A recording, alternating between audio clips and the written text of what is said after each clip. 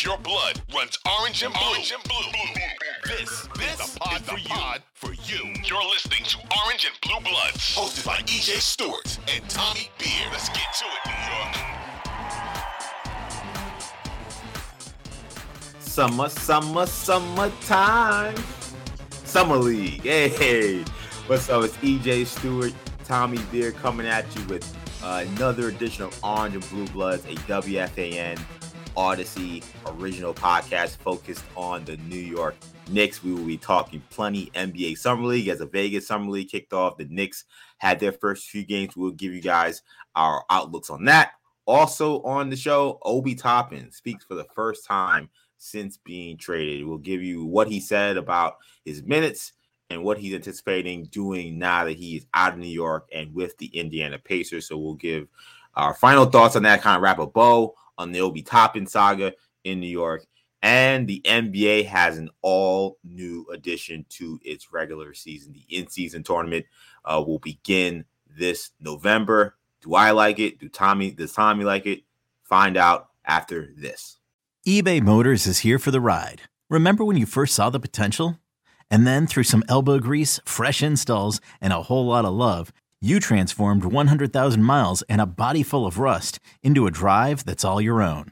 Look to your left. Look to your right. It's official. No one's got a ride like this.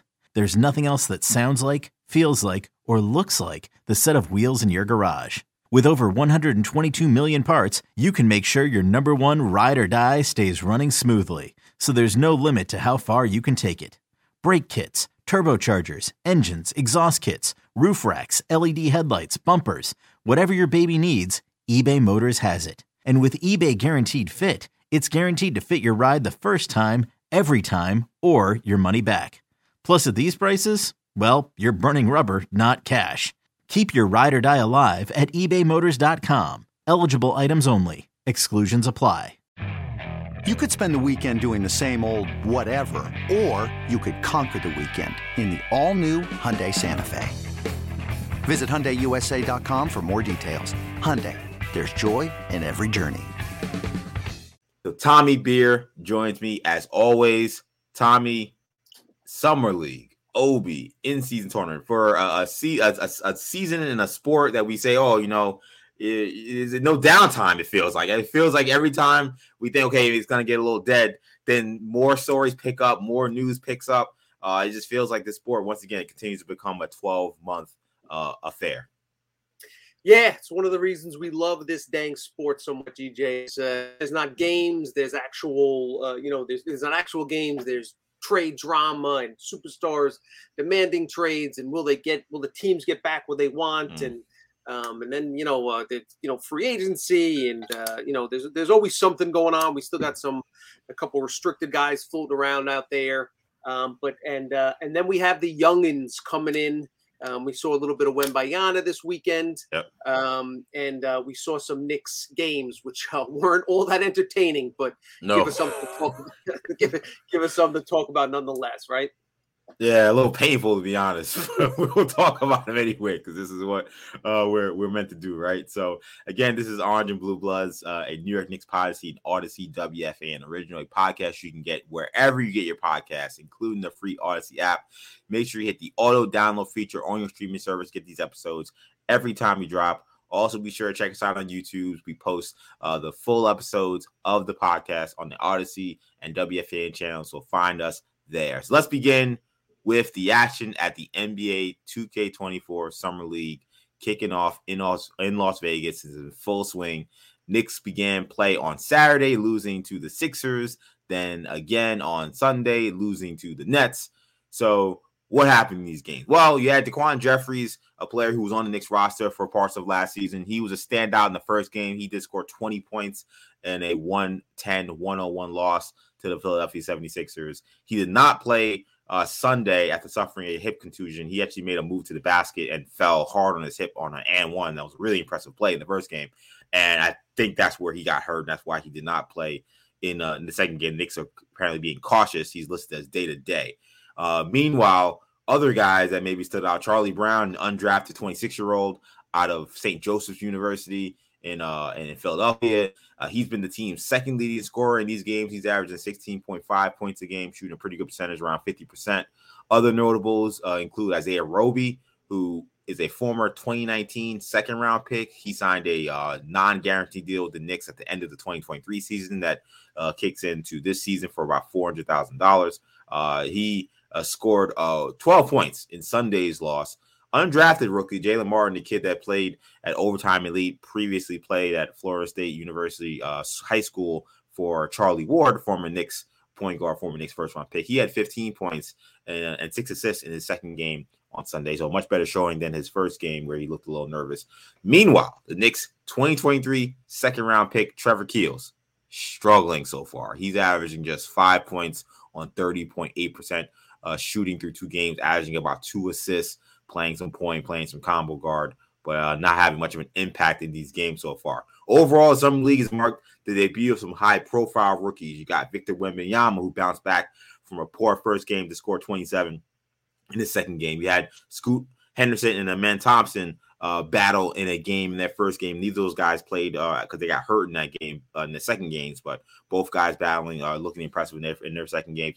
Brandon Miller, who played against Wembanyama in the first game, has been playing out there. Also, some second-year players. You got the kid from Jabari Smith from Houston, who's been impressive as well. So, starting with the Knicks, Tommy, takeaways from those first 2 games. This is kind of an interesting summer league because I know we didn't get to preview it much last week, but this is not a Knicks summer league team that has prospects that, are playing significant minutes for the Knicks. Like it's, Keels, who maybe got like a coffee and a donut on the bench at one point during the Knicks season last year, but rarely played. Daquan Jeffries, who again, also probably got a coffee, but not guys who are first round picks, not guys who played a lot of minutes, not guys that are quite frankly expected to play a lot of minutes this year. So what, if anything, are you taking away from these summer league games for this Knicks summer league squad? Yeah, I think you were right at first, DJ. These games have been tough to watch. I missed watching basketball games basically since the finals ended, and all the talk about free agency and all that stuff is great, but would love to watch some actual hoops. But unfortunately, they haven't. What we've seen has not been overly encouraging. As you mentioned, the Knicks only had 1 draft pick in the last 2 drafts. That's a second rounder, mid-second rounder. Heels 2 years ago. They didn't have any draft picks this previous 2023 last month. There are other teams coming in with star power and Wembayanas and Scoot Hendersons and Brandon Millers and all these guys that fans are super excited to watch for the first time. The good news is that means that the reason the Knicks don't have a lottery pick is because they made the playoffs last year and they're on an upward trajectory and traded their other pick. But as far as who's in the building, as far as who we have seen from a Knicks perspective, I thought Daquan Jeffries was the best player on the floor in that game Saturday. He played well in his, he's had a couple, as you mentioned, a couple coffees a couple cups of coffee in the NBA for a couple different teams. Played well in the G League last year, averaged 20 points. Shooting 48% from the floor, 38% from downtown. You could tell he just looked confident and established himself as kind of the alpha male on the Knicks squad right away. It's unfortunate that he busted his hip late in that third quarter there or that fall. We'll see if he plays these games this week. So that was encouraging. The Knicks just have 14 players on their roster currently. As it stands right now, I think he has a legit chance to be that 15th guy. At least he'll have an opportunity to go into training camp and earn it. Martin, has been kind of a little bit up and down, which is expected. 19-year-old kid, limited competition, playing in the Overtime Elite. It's good to see him. You see the flashes. 6'6", really. I think he has a 7-foot wingspan, 7'1" wingspan. Dynamic athlete. Mechanics on the shot look pretty good. He was just 3 of 11. He's just 3 of 11 from downtown yesterday. But shot looks smooth. All that stuff that you want to see. All that clay is there. That you can work with and potentially mold into a contributor. On the flip side of the coin, Trevor Keels doesn't look like an NBA player. It's tough to say that. about a kid, just a year removed from college, relatively highly recruited player at Duke. I thought the second-round draft pick made sense from him. They're trying to use him at point guard, so it's probably a little bit out of his comfort zone. But again, he's 6'3", 6'4", so he's probably not big enough to play the two. But he just doesn't, hasn't made an impact. We'll see a couple games left. They'll probably bring him back to the G League. So, we'll see if he can earn, some consistent minutes there, but didn't look good in the G League last year. So when you're not kind of, establishing yourself as one of the elite guys in these lesser levels, these lesser rungs of competition, not a great sign for his Knicks future going forward. Yeah, I mean, look, it's not like there are a bunch of stars that were drafted behind him where you feel, right. Oh man, the Knicks really screwed this up. Because we've had that in the past. Like, there is no Nikola Jokic who was drafted during a Taco Bell commercial. It appears in this past 2022 draft. Now we'll see. Of course, these guys are all still very young players, but some of these players that were drafted behind him haven't even played in the NBA yet. So. But yes, I think Trevor Keels in many ways was the story for me in a negative way. I know he's super young, right, but he looks so far away from being an NBA player that you do wonder, given he's a second-round pick, given the time frame for him to figure it out is relatively short. It's not like you're a first-round pick with guaranteed money coming to you 4 years in your league. So you can kind of work your way through, maybe by the fourth year, figure it out. Like, this is kind of the year where he kind of has to show something.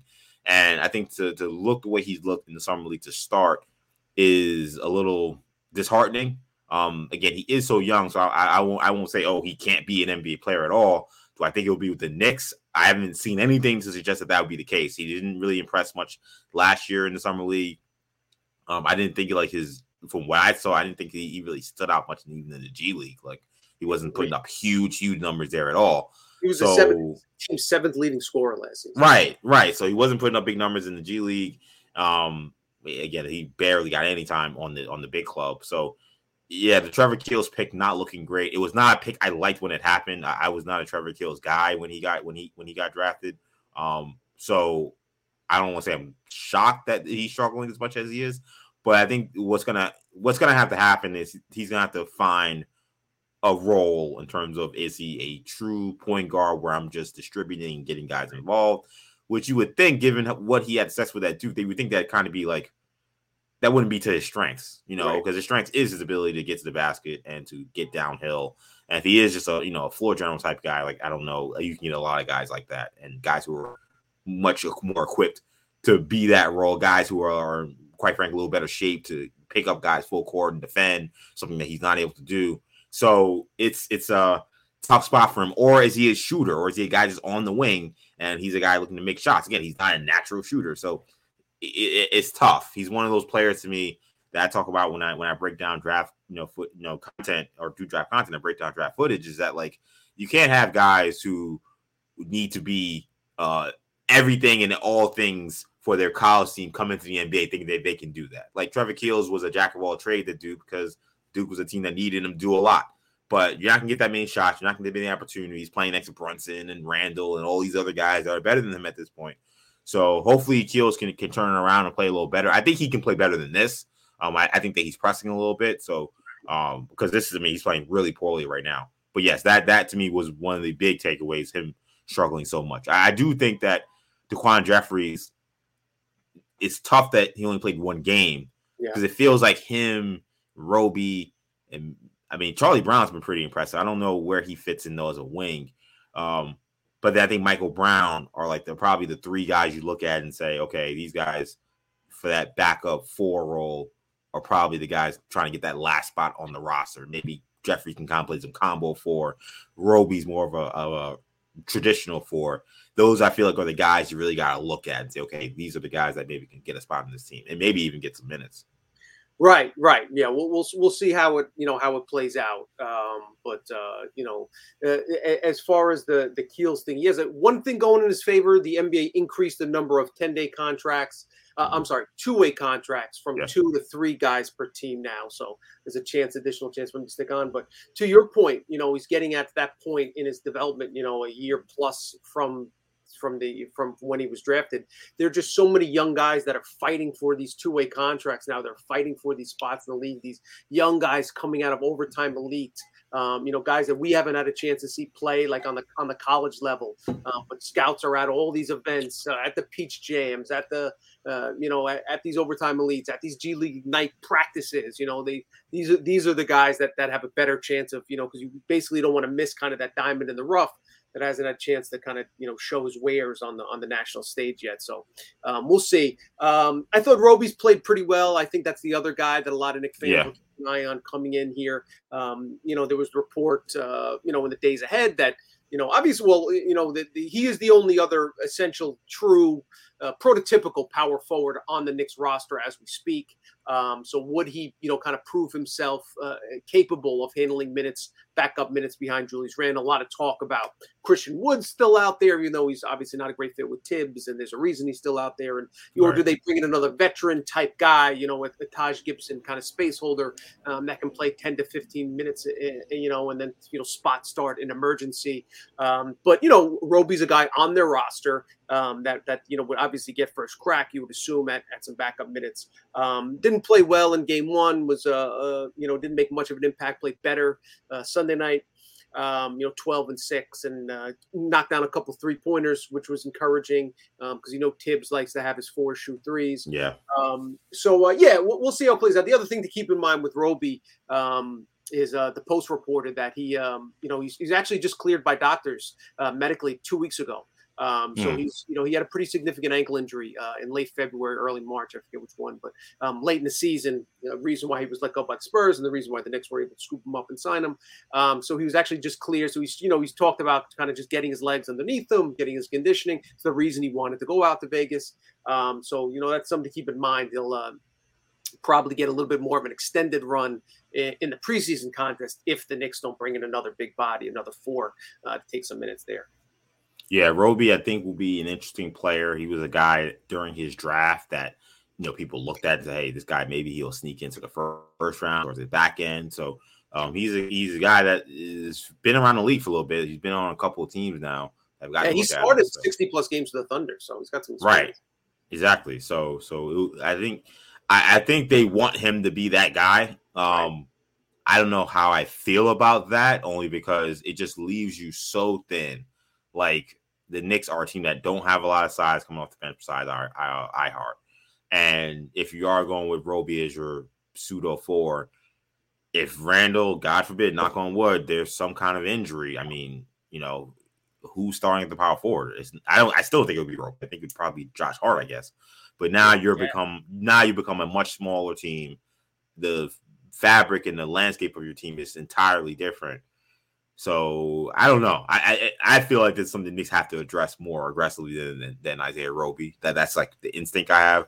Randall's been extremely durable, but just feel like you're just kind of waiting for something bad to happen only because he's been so durable. Like I think kind of playing with fire, saying that we're going to go with 2 power forwards and one of them is Roby. I don't know. I would be surprised that I wouldn't be surprised because I think that's what they want, but I think that would be a little scary, to be honest. It's a dangerous situation, and that's, you can kind of, sketch out different scenarios, the direction the season ahead. That one would be tough to overcome. If you don't have a legit backup, at your position, Brunson goes down for 3 weeks. IQ can start. Grimes goes down. They have plenty of options, at IQ, and they can slide Barrett down to 2 and put Josh Hart at the 3. They just have plenty of options. McBride can play some point, can play some 2. Obviously, Mitch Robb and Isaiah Hartenstein. Should one of those gets dinged in, the other one starts, and Sims slides in as the backup. One thing that they don't have now is a formidable backup for Julius Randle. And yes, we know he's proven durable, but you don't like to go into a season without an insurance policy, and that's something that the Knicks seem to be headed towards. Again, plenty of time. We still got 2+ months before we even head off the training camp, so they got some time to address it. Doesn't seem like they're motivated to do so, however. So you had the Knicks play, which was its own thing. And again, a lot of not great play. But then we had some great play in other places. One of them being the second game we saw from Victor Wembanyama, a player that a lot of people were excited to see. First game, not so great. The defense was good, and he made some good passes, but he shot 2 for 13, couldn't find the touch. Was a little sloppy with the ball, hit the floor a couple times dribbling. It was not the greatest performance. Second game, totally different story. Shot was there, 27 points, dominant on both ends. What were your thoughts on the Victor Wembanyama experience over the weekend? Yeah, I think obviously people are going to overreact one way or the other. Poor first game, he's going to be a bust. The great second game, he's going to be cream. Obviously, the truth lies probably somewhere in the middle. It's just a lot of, what we saw. Wembanyama is the rare European prospect this day and age that we saw a lot of. If you're on NBA Twitter, if you watch NBA TV, streamed his games, like 5 or 6 of his games. The app, he was on the app. You could watch these games there. So this is kind of what we saw. Just an incredible, mind-boggling combination of size, athleticism, handles, shot blocking ability, shot making ability.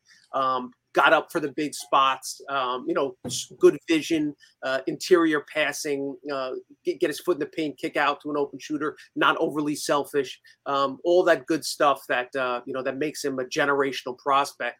That said, I can't help but feel that kind of Porzingis-esque anxiety around watching that when he falls, when he gets to the ground, goes to the ground. Those are the things that you have to worry about if you're a Spurs fan. Eventually you kind of get over it. He'll prove himself durable, hopefully, starting his rookie season. But again, that's was my biggest concern coming in. The history of NBA players 7'3" plus, and their feet and legs and knees and ankles is not great. So hopefully he's he's the outlier, he bucks that trend. But I'd be lying if I didn't gasp a couple times. Yeah. Anyway, I'm hoping that he'd be okay. Yeah, the whole Tiger Woods Wentz meme whenever Wemby hits the floor. Yeah, it's striking watching him on the court against other NBA level size, NBA level strength. They're clearly not NBA level skill. We've watched that over the last 2 weeks, 2 or 3 days, but definitely the size and strength. So when you see him take those falls, you see him banging with some of these guys, like, oh wow, okay, this is kind of striking because he is so thin. Yes. So that's something you gotta continue to follow. But I mean, his skill set is still unreal. I mean, I thought even in the game he played poorly, a lot of that I felt was missed shots. I mean, I felt like if he made half of those shots he missed, that subpar bad game turns into a good game that maybe you say, okay, he needs to work on turnovers and stuff. Then the second game though, you see those shots go in, and then he looked a little more comfortable. I also thought that the Spurs made an interesting decision not to play him in Sacramento. I think some of that had to do with some of the whirlwind travel he had been doing. I think that might have been a mistake, or that maybe not a mistake, but I think maybe set him up for a bad first game in Vegas. Let me say that. Like, maybe it was the right thing to do, but like you had a team, I thought in that first game that was like, had some chemistry, kind of knew what they wanted to do, and then you just plop a 7'5" unicorn and say, hey, go figure it out with this guy. Yeah. Meanwhile, you got a whole roster of guys who are trying to make the team a Spurs team that has plenty of spots to fill. There's his minutes available. It didn't seem like the greatest marriage, the greatest ability to help to allow him to succeed. I like this positioning a lot better for him in the second game, where they seem to have a little more chemistry with him. I saw one of the players said that we were going to work harder to get him more involved. I'm sure, Pop told the coaching team to tell the guys, hey, give my guy the ball. So I think that led a lot, I think, to his success, that he got a little more chemistry playing with these guys. The guys got a little more chemistry playing with him.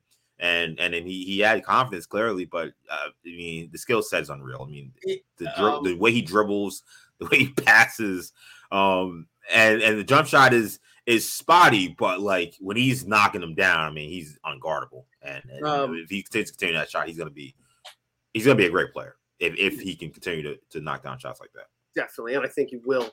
And shout out to Julian Champagnie, St. John's product, who's looked great for. Yeah, he's played really well. Yes, Brooklyn's in the house. And the other thing about Wemby is there'll be other. A lot of rookies will come in and put up huge numbers. And kind of impress folks that way. Wembanyama is the rare rookie young player that's going to come into the league right away, and he can go 2 for 13 and still positively impact your team, like, contribute. Have they said he's going to play the other 3 games? Is he going to play all 5 games in Vegas? Have they said that? I haven't seen that. I feel like they haven't really spoken much about the overall plan for him. Like, I knew the first game he was going to play. I wasn't sure he was going to play the second. I didn't know with me. Yeah, what the situation was going to be. Right.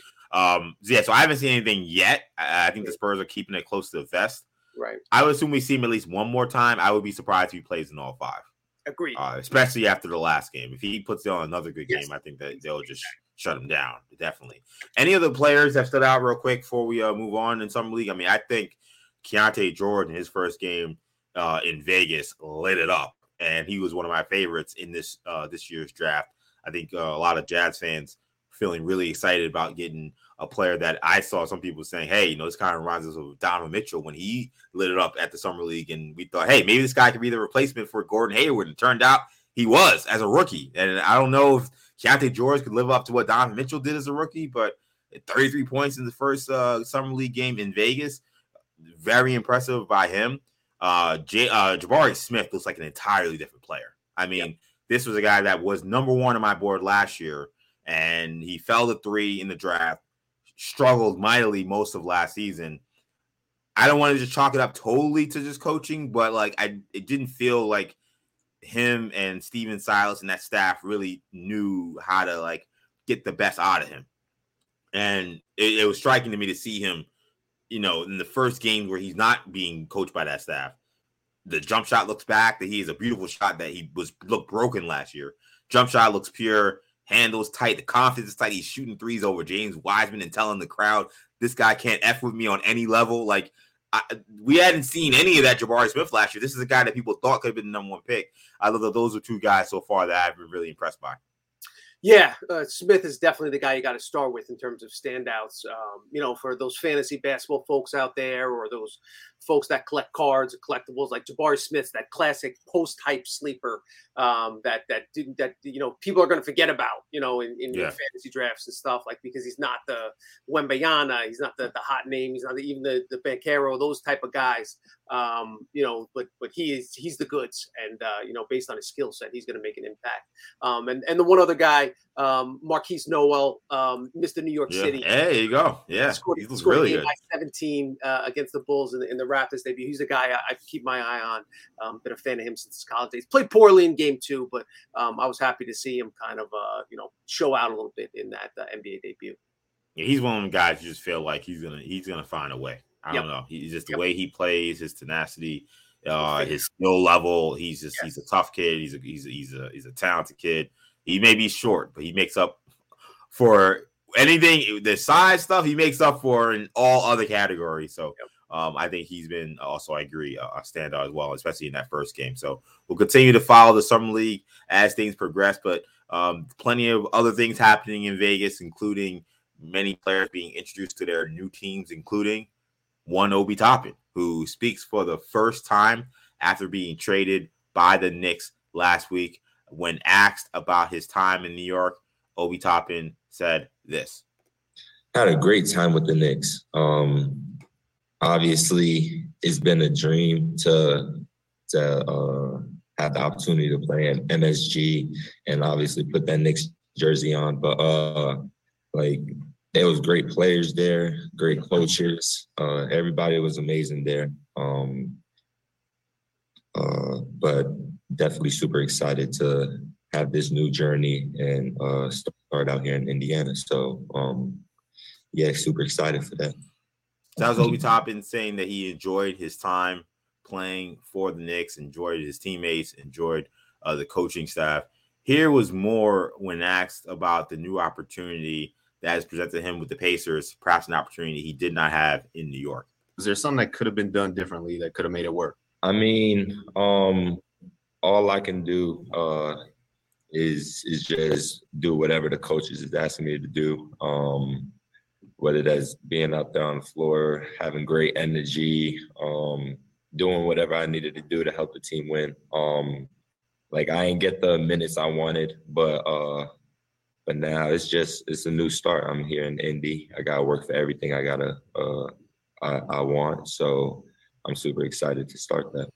So the big quote there, Obi saying, "I didn't get the minutes I wanted." Now, he was asked further about his time in New York. He was asked about that now semi-infamous altercation that we heard possibly leaked audio of with Tom Thibodeau after the Game 4 loss in Miami. He was asked about that. He said that he really didn't want to talk about that. He was leaving that behind him, which suggests that he's acknowledged that it did happen, but he didn't want to talk about that incident. So Obi had this introduction with the Pacers media. Knicks media also was there as well. Plenty of them were asking questions. Are you surprised that he actually came out and said that he didn't like the minutes he was getting in New York? Like, he was pretty, straight down the middle in terms of being grateful about his time with the Knicks, but he did put that out there that he didn't get the minutes that he wanted. Yeah, I think he did it in a respectful way, as respectful as possible, without lying. He kind of skirted the issue and ducked it a couple times, then finally just said, I didn't get the minutes, but, it's not, I wasn't surprised that he handled it in a classy manner. Basically since he arrived, he's done the right things. There's a lot of other college players of the year, top 10 picks that would not have handled the situation as well as Obi did, because there was reasons for him to be unhappy with the allocation of minutes. Not only did he, obviously we know about the Julius Randle situation, but Tibbs' refusal to experiment with Obi and Randle at the 4 and 5, the opportunity to let Obi play a little bit more in blowouts and take Randle out. Again, it's just we've gone over and over and over again. It was just the worst kind of confluence of circumstances that Obi fell into, in terms of Thibodeau arriving and Randle developing into an unforeseen All-NBA performer. You got to give credit to Obi. And the one other thing from the news regarding the Obi situation is that we found out the details on the second round picks. Yes. And somehow they're even worse than we originally thought. For those that didn't hear the details, the Pacers will send New York the least favorable of their own second round selection or the Suns' second rounder in 2028, and the least favorable of their own second rounder or the Washington Wizards second round pick in 2029. So basically you're looking at 2 picks, almost certainly in the 40s or 50s, back half of the second half, in 28, 29. Remarkable how little Obi got in return after investing a top 10 pick in him just 3 years later. Yeah, many Knicks fans I saw on Twitter, when they saw the return on the Obi Toppin trade, this was their reaction. It's a joke, right? It's a joke, Goose, right? You with me? You with me? No.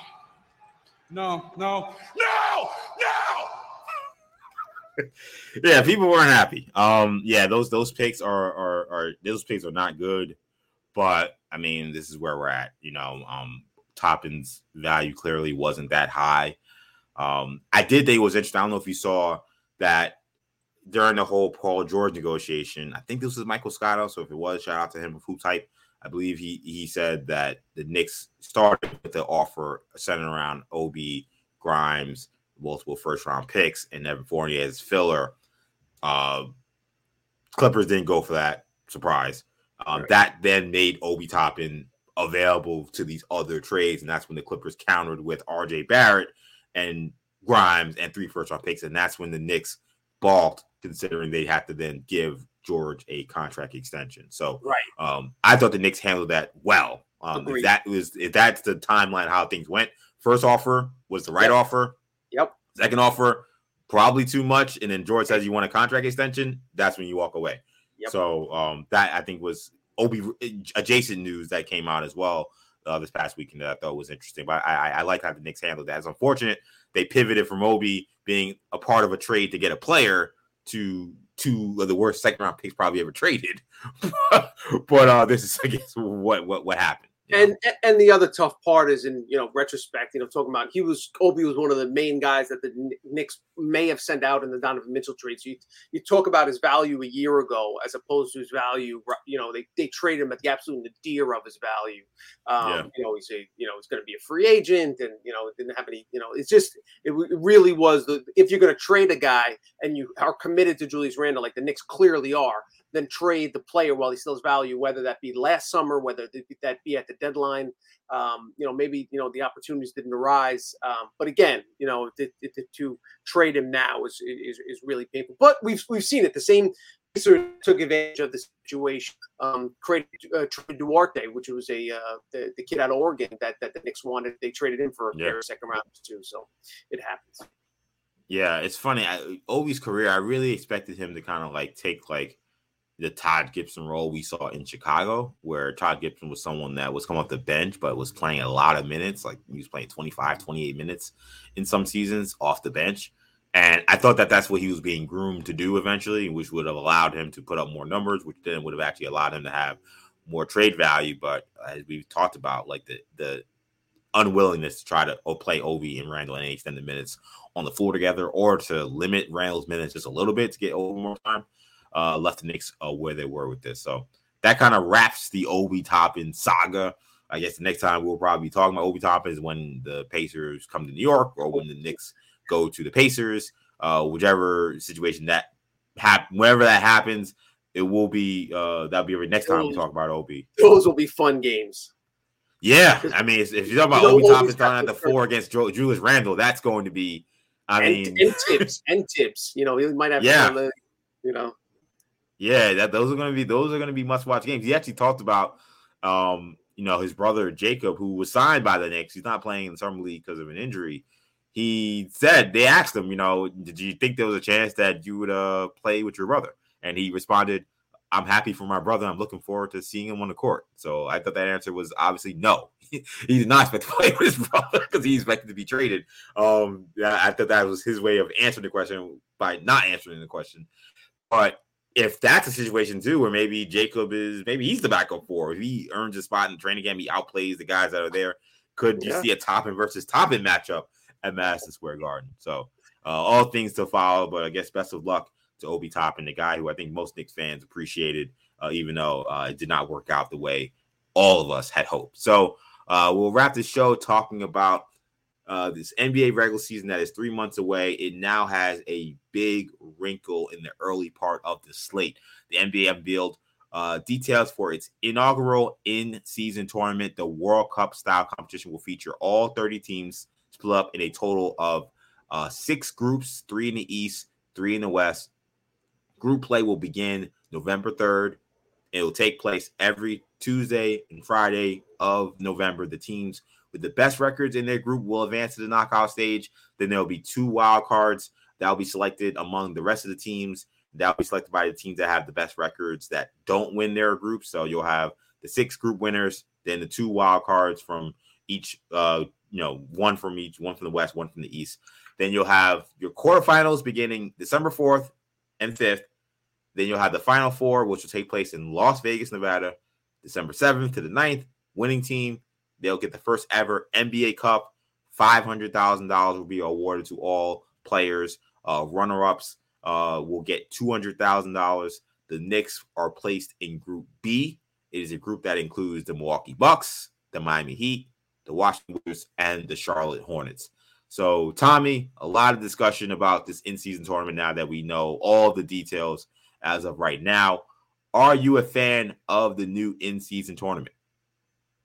Yeah, I guess I'm on the fence a little bit. I'm not. I'd be lying if I said I was overly excited about it, but I'm looking forward to kind of seeing how it plays out, what it has to offer. I'll fully admit that I was a little bit hesitant about embracing the play-in format when they kind of expanded that a couple of years ago. I think it's been a great job by the league, so I'm definitely happy to give Adam Silver and company the benefit of the doubt. And I think it'll be fun. Give us fans a little something more to talk about. I think there's some interesting potential there for guys getting a feel of some pressure moments, young teams, and and all that good stuff. So I'm happy they did it. I'm not sure how big of a success it'll be, but I am cautiously optimistic that it'll catch on. How you feel? I am all in on the in-season tournament. I acknowledge that it is not perfect. I acknowledge that there probably needs to be bigger stakes. I think that will come. So maybe I'm being naive with that, but thinking that will come, I'm not going to freak out that there isn't something more on the line. I would put a lottery pick on the line. I maybe put a potential playoff spot on the line, and I think eventually that will happen. I know in the ESPN reporting they had over the weekend, they said that was something that was discussed, putting a playoff spot on the line. They elected not to do that. Makes me wonder if that will be something that comes up maybe in a future iteration of this tournament. But I'm all in. Like, we have, even outside the soccer example where they talk about the FA Cup, which is the this cup that happens among all the teams in England. And essentially it's a tournament that involves not just the Premier League, the top league, but all the leagues, and they all play in a tournament and anybody's eligible to win. It's not an apples to apples thing that the NBA is doing, because the NBA is not including the G League, it's not including, any other minor leagues, just including themselves. But I think a better example is really what we see with college basketball, with the season or early season tournaments that we see.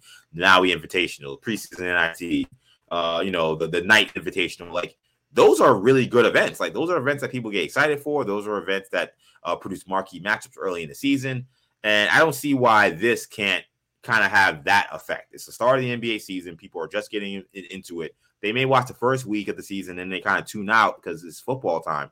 Well, maybe this will be something that they can get them going. Maybe the group play won't be as exciting, but once you get, I think, to a quarterfinals, there's something on the line. I think that you'll see teams play well.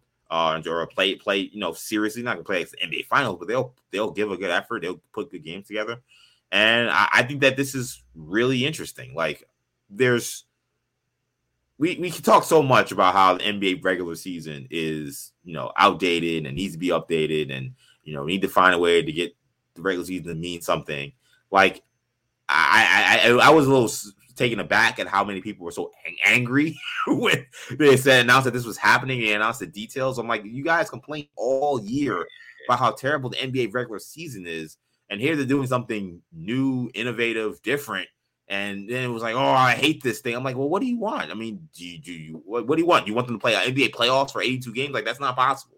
Like, they're trying to give something here, and I'm excited about it. I want to see how this thing shakes out. I think this is gonna be one of those things that people complain about today, and then it's going to happen, and we're going to be in December talking about, man, those like games in Vegas ended up being pretty fun. And it's going to be like, yeah, of course they were. Like, why did we think this was going to be whack? I don't understand it.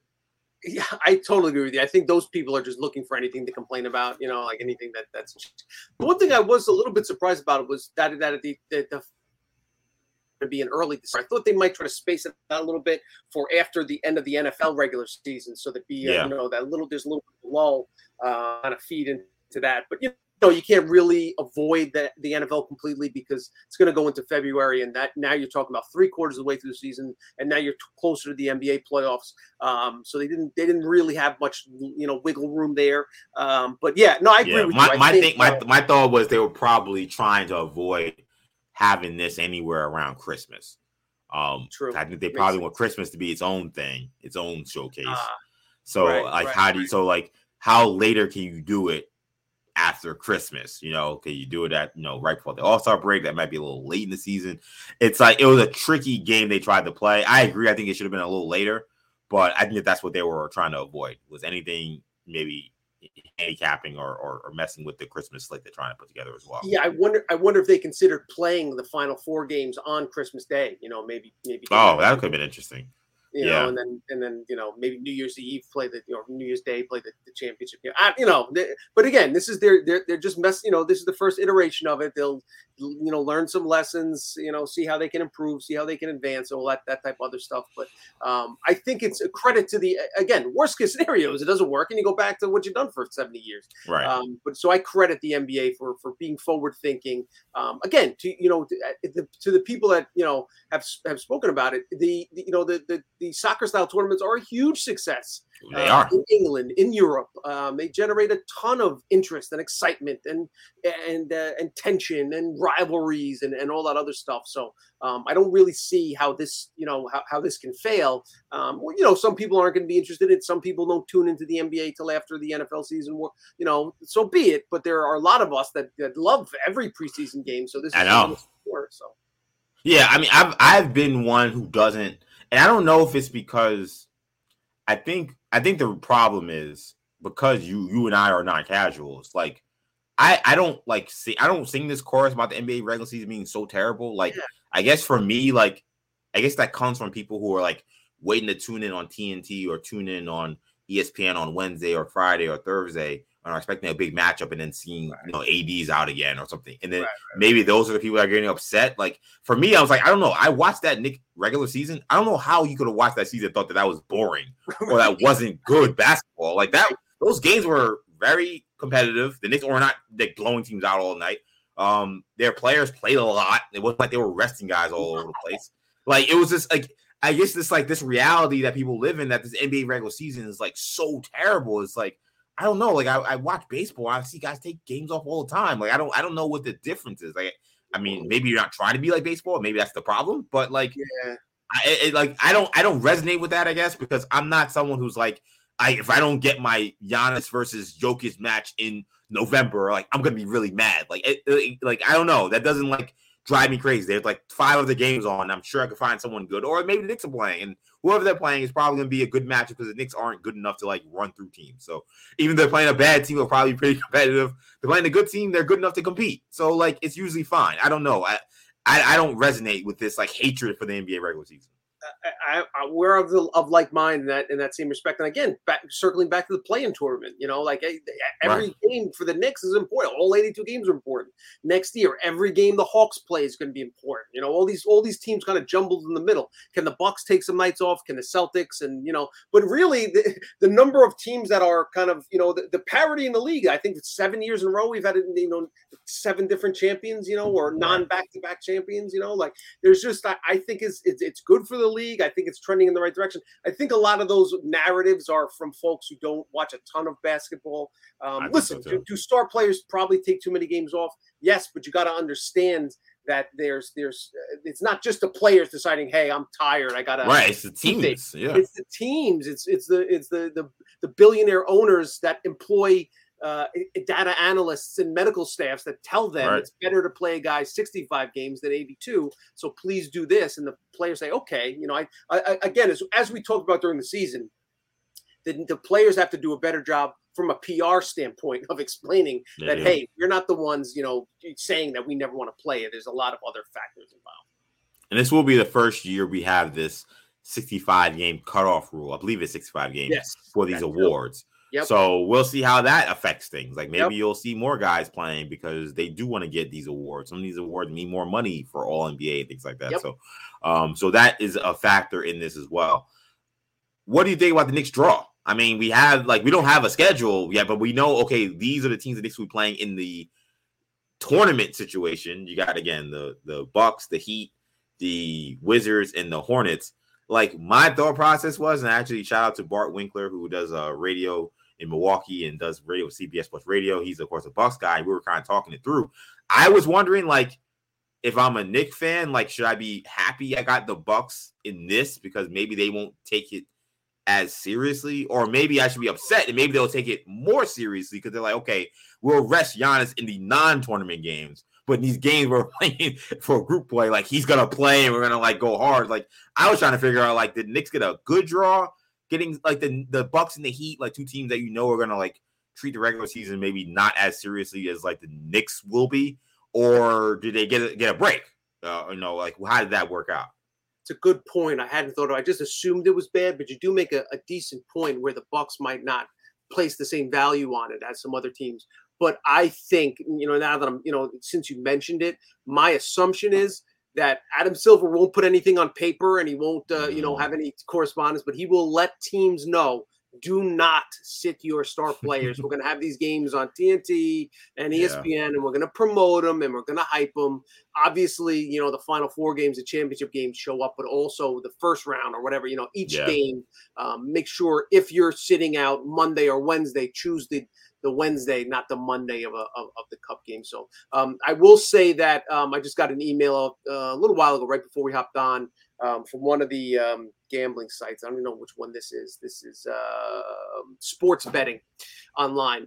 They list the NBA Cup tournament champion odds So there are odds for this. That is wild to me, dude. There are MVP Cup tournament champion odds, tournament, the players, the teams, the whole thing. And I'll just take a quick look. The Heat are 8-1, are actually ahead of the Bucks, which surprises me. Maybe that's assuming. Maybe that's what they're thinking. They're thinking that the Bucks, or maybe they're assuming Dame is in Miami. Oh, that's true too. That's interesting. Would they think that? I wonder how that would translate to. I'm sure the finals odds, and I'm not going to be like check it real quick, but I'm sure the finals odds aren't like that, right? They are. They released for some reason there are differences between the Cup tournament odds and the finals odds. So the NBA championship odds have the Nuggets, the regular season NBA champion, right, the typical Larry O'Brien trophy. Nuggets 4-1, Celtics 5-1, Suns 6-1, Bucks 7-1, Heat 9-1. And then you got the Warriors and Lakers. So Vegas thinks that the Heat will have a better chance to win the Cup. Correct. Than the Bucks. They got that's Cup, interesting.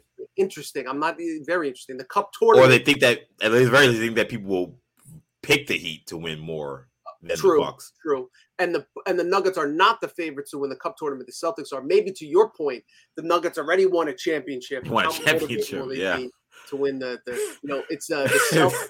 I mean, this is interesting. I don't know how NBA fans don't look at this and say, this is at least interesting. I'm not saying it's the greatest thing in the world or that is as good as the NBA playoffs, but like this is a very interesting exercise, I feel like.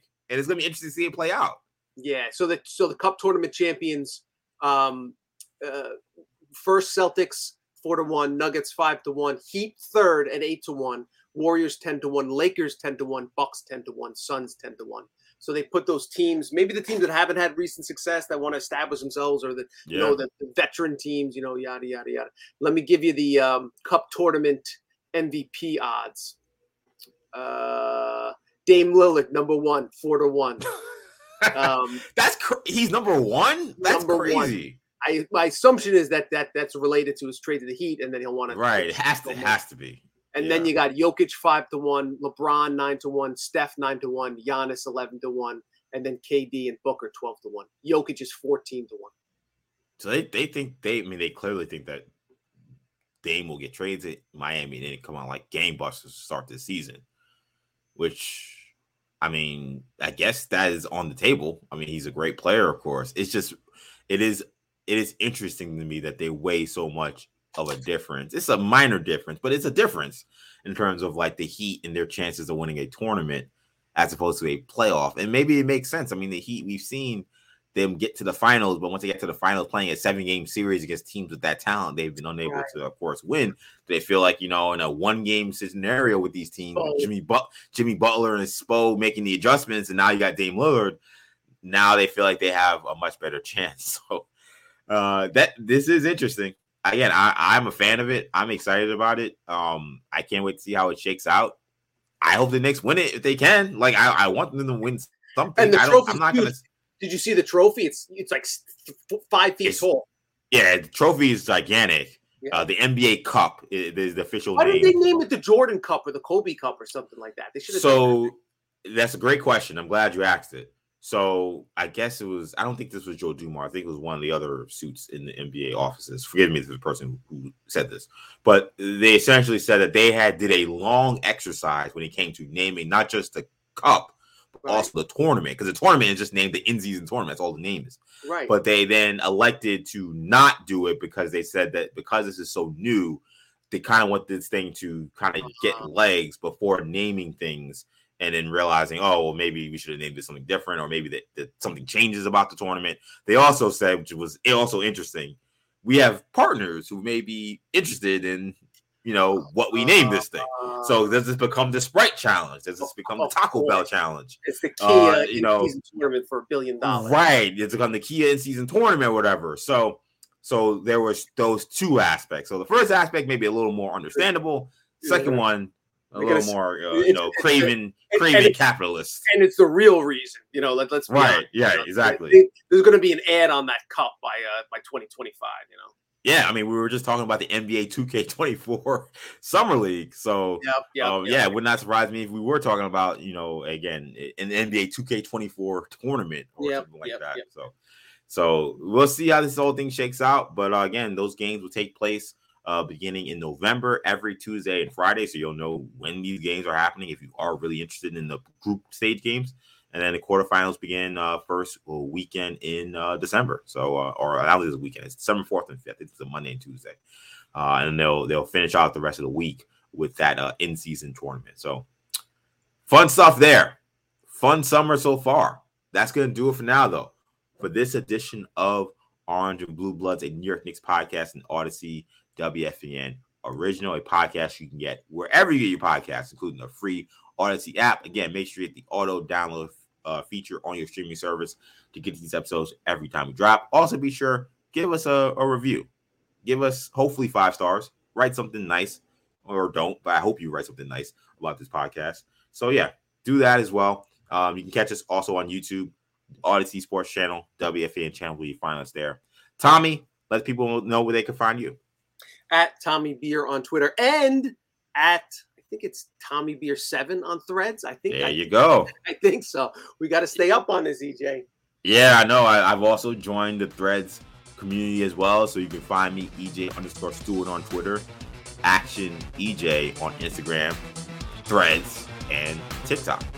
So that's going to do it for now. Thank you guys so much again for checking us out. For Tommy, I'm EJ. Take it easy, guys. Peace.